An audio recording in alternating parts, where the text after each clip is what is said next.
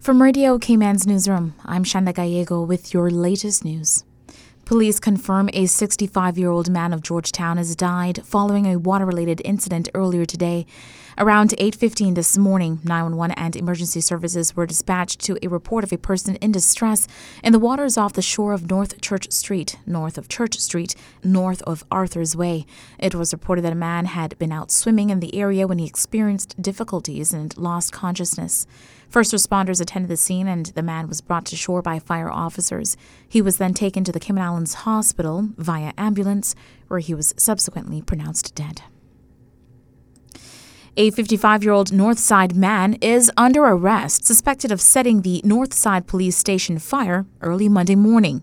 Police made the arrest Wednesday, and the suspect remains in custody as they continue the investigation. Officers are also asking for people with information that may be related to the incident to contact the Boddentown police station at 947-2220.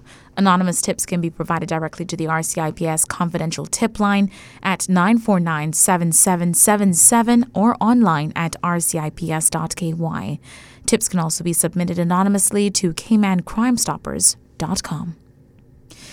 A new national road safety strategy and an update on the Little Cayman Airport development are just a few of the issues discussed by ministers at Cabinet's July 18th meeting. Radio Cayman's Carsley Fuller has more.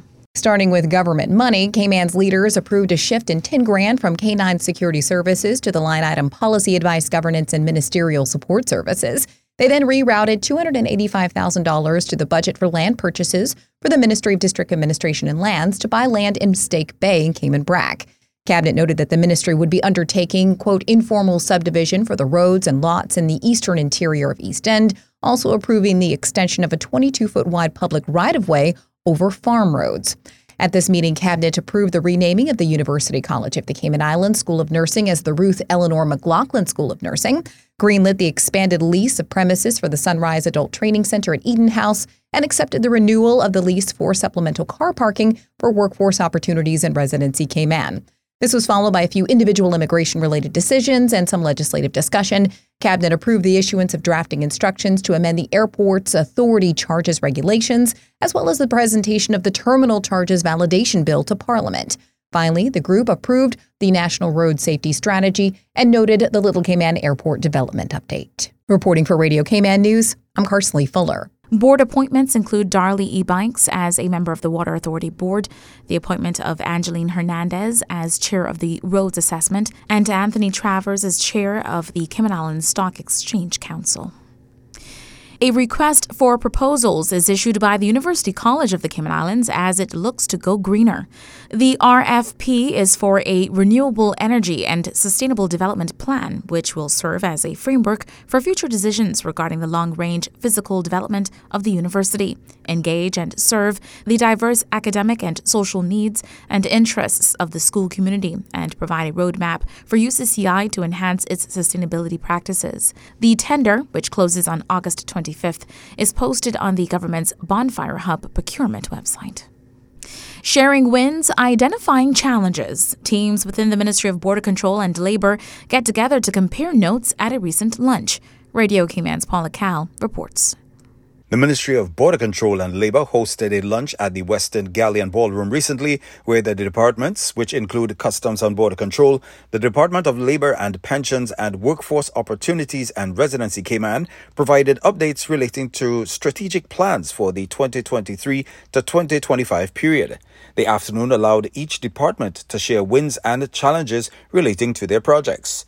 Minister of Border Control and Labor, the Honorable Dwayne Seymour, gave remarks and encouraged the departments to continue striving to support their customers. He also encouraged them to use technology to improve their service efficiencies. More than 70 staff members attended the lunch. For Radio Cayman News, I'm Paula Cal. In other local news, the Cayman LGBTQ Foundation hosts the annual Pride Parade this weekend. Radio Cayman's April Cummings has more. On Saturday afternoon, members of the LGBTQ community and their allies will celebrate with pride. The parade is now in its third year. First one was in 2001. We did the parade to basically show our communities that we are human beings. We work, we pay our bills, we contribute to society, and we're looking for equality and acceptance. Noel Cayasso-Smith founded the Cayman LGBTQ Foundation. They are organizing the event. He says the islands have traditionally not been accepting of the LGBTQ community, something he experienced firsthand growing up here in the 80s. I struggled a lot trying to be who I am and trying to get accepted, and was afraid of being shunned and all these different things, to the point where I even left Cayman for 13 years and traveled to the UK. And then I came home after Ivan in 2004, and I thought, you know what, it's time to stop running. It's time to show people that we're all one in our communities. I don't see myself labeled as gay. I see myself labeled as a human being, somebody that I say contributes. So I want to be treated with the same respect as anybody else. And that is why this event is so important to him personally. Seeing it blossom has been rewarding. The last 2 years has been absolutely fantastic. The turnout's been absolutely great. We're happy to know that a lot of people are coming in for Pride on Saturday.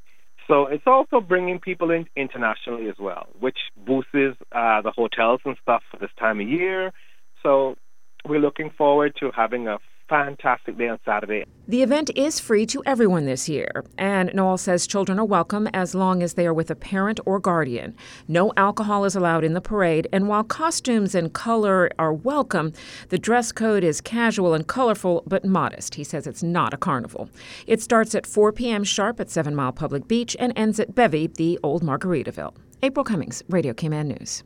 Breastfeeding is absolutely 100% the best way to feed your baby, to give your baby the best start in life. This year, World Breastfeeding Week is putting the focus on the importance of employers supporting their working moms. Health Services Authority dietitian Simoon Sheehan tells Radio Cayman the theme is making breastfeeding at work work. As we know, in the Cayman Islands, the maternity leave isn't as long as it is in some other jurisdictions, 6 weeks with pay. So this can be extremely challenging for mothers when they go back to work. And so this year's theme is, supporting the mother in the workplace, how to ensure continued success for breastfeeding. Maternity leave, extended maternity leave being a huge part of that. Celebrated every year from August 1st through to the 7th, World Breastfeeding Week encourages breastfeeding and improves the health of babies. There are a number of resources available for parents through the Health Services Authority, including the Parent Craft Education Series, which includes information on breastfeeding. Parents can also get help from the Cayman Islands Breastfeeding Support Group by emailing cibreastfeeding@gmail.com. Women's Health can be reached on 244-2649. And we'll leave you with this one. Celebrate Jamaica's 61st independence with a special gospel fest hosted by Michelle T. this weekend. We're starting with a prayer breakfast from 7 a.m. to 10 a.m. and then at 11 a.m. to 3 p.m. the best of Cayman entertainment, and we'll have entertainment for the kids, bounce about, face painting, snow cones, and we'll have Fancy Cat and Pretty Boy Floyd out of Jamaica. So they are comedians. They'll be here to entertain, just keep the audience going. It's just a warm-up for what is to come in the night.